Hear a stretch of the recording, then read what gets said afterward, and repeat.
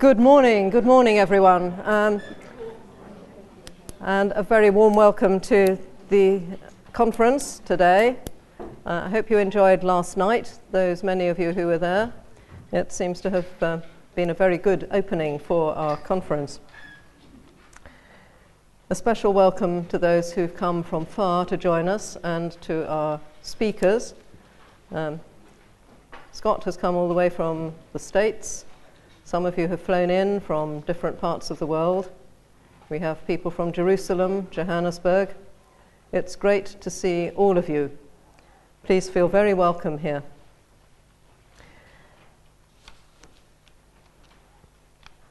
The purpose of this conference is to showcase what happens when you make peace the focus and bring people from different disciplines to pool ideas and expertise. It's fully supported by the Chancellor of Oxford University, and I'll read out his message. Chris Patten says, "I'm sorry I cannot be with you for your important conference. I will be in the USA as part of our appeal activities for the university.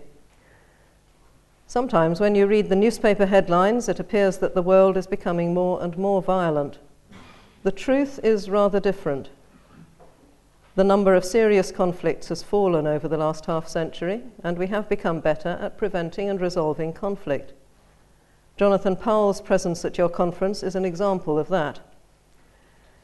But as I know from my work as co-chair of the International Crisis Group, there is much more that we could do to resolve conflicts and avoid the conditions which help produce and sustain them.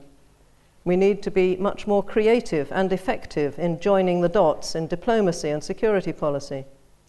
Paul Collier, for example, has done groundbreaking work on the relationship between conflict and poverty. We have here this morning Dr. Anke Höfler, who will be speaking in substitution for Paul Collier, but I'm sure on exactly the same level. Thank you, Anke, very much for coming. Paul has been unable to join us because he is adopting 2 children, and they are spending their first weekend with his family this weekend, and so he has very kindly sent Dr. Höfler to be with us instead. But to continue Chris Patten's message, I am sure that working across academic disciplines will help to provide input to governmental and NGO policy making in this crucial area. This seems to me especially important at the beginning of a much tougher period economically around the world. And when we were thinking about a mission statement for this conference, we came up with the statement that goes after Chris Patten's message on your programs, and I'll just read out the final paragraph of that. The object of today's conference is to gather scholars from disciplines across the university and beyond, with the aim of focusing on the study of peace, exploring some of its depths and its potential as an interdisciplinary focus. Should this experience prove creative, it is hoped that further initiatives will emerge, both within and across disciplines in Oxford University. Now, during the course of today, we want to capture some ideas for going forward. Please would everyone have in mind this question for us here in Oxford, and indeed perhaps for you where you are: how can we advance the serious study of peace here and wherever you are? Can we think of new course offerings within existing degree courses, or new courses, new institutes, new centres, new posts, new seminars? What practically can we do to advance the study of peace, peacemaking, peacekeeping, and peace building here and elsewhere? We hope to capture some ideas in the final session, and a continuing group will be discussing and carrying things forward. And if you'd like to be in that continuing process, you are very welcome. Please speak to any of us with a kind of orange surround to our names, I'm Liz Carmichael. I'm the chaplain and tutor in theology, and have experience of peacemaking in Southern Africa in particular, and I'm interested in the Middle East. But any of us with this orange surround, please speak, give your name and contact, and we'll be in contact with you to help to carry things forward here.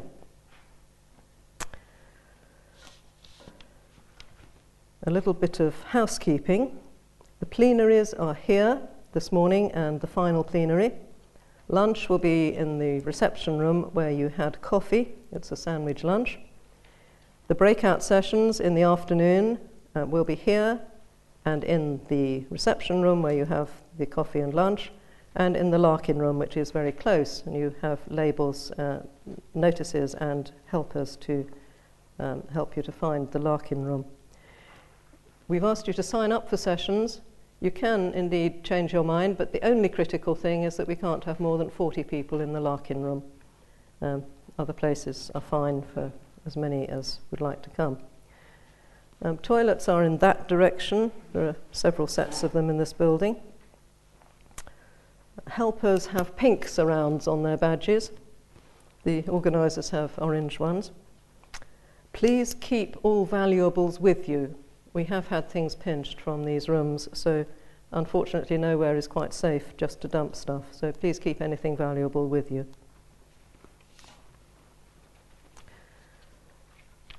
I'd like to draw your attention to the fact that in the session which is chaired by Jason Hart, he has been put down as operating from the Refugees Study Centre. Well, he doesn't actually teach language to refugees in a study centre. He is at the Refugee Studies Centre. So please note that. It's an offshoot of Queen Elizabeth House, the Department of International Development in Oxford. So Refugee Studies Centre. One advertised speaker is not able to be with us. She is in that session chaired by Jason Hart. Elizabeth Becker, unfortunately, has hurt her back and was not allowed to fly from the States to be with us today by her doctors. But the session will be a very full one, I think, even lacking that paper on Guatemala.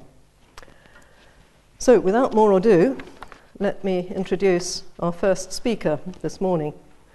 Our first keynote speech comes from Professor Scott Appleby, the director of the Kroc Institute at the University of Notre Dame in Indiana, the Kroc Institute for International Peace Studies. Professor Appleby examines the roots of religious violence and the potential of religious peace building. He has written a magisterial tome on that, on both aspects, conflict and peace building, called The Ambivalence of the Sacred. He has also taken part in a large study on fundamentalism, resulting in 5 volumes of the Fundamentalism Project. And he is director of the Kroc Institute now and will speak this morning on strategic peace building for the 21st century. Scott, thank you very much for being with us, and we look forward to your presentation. Thank you.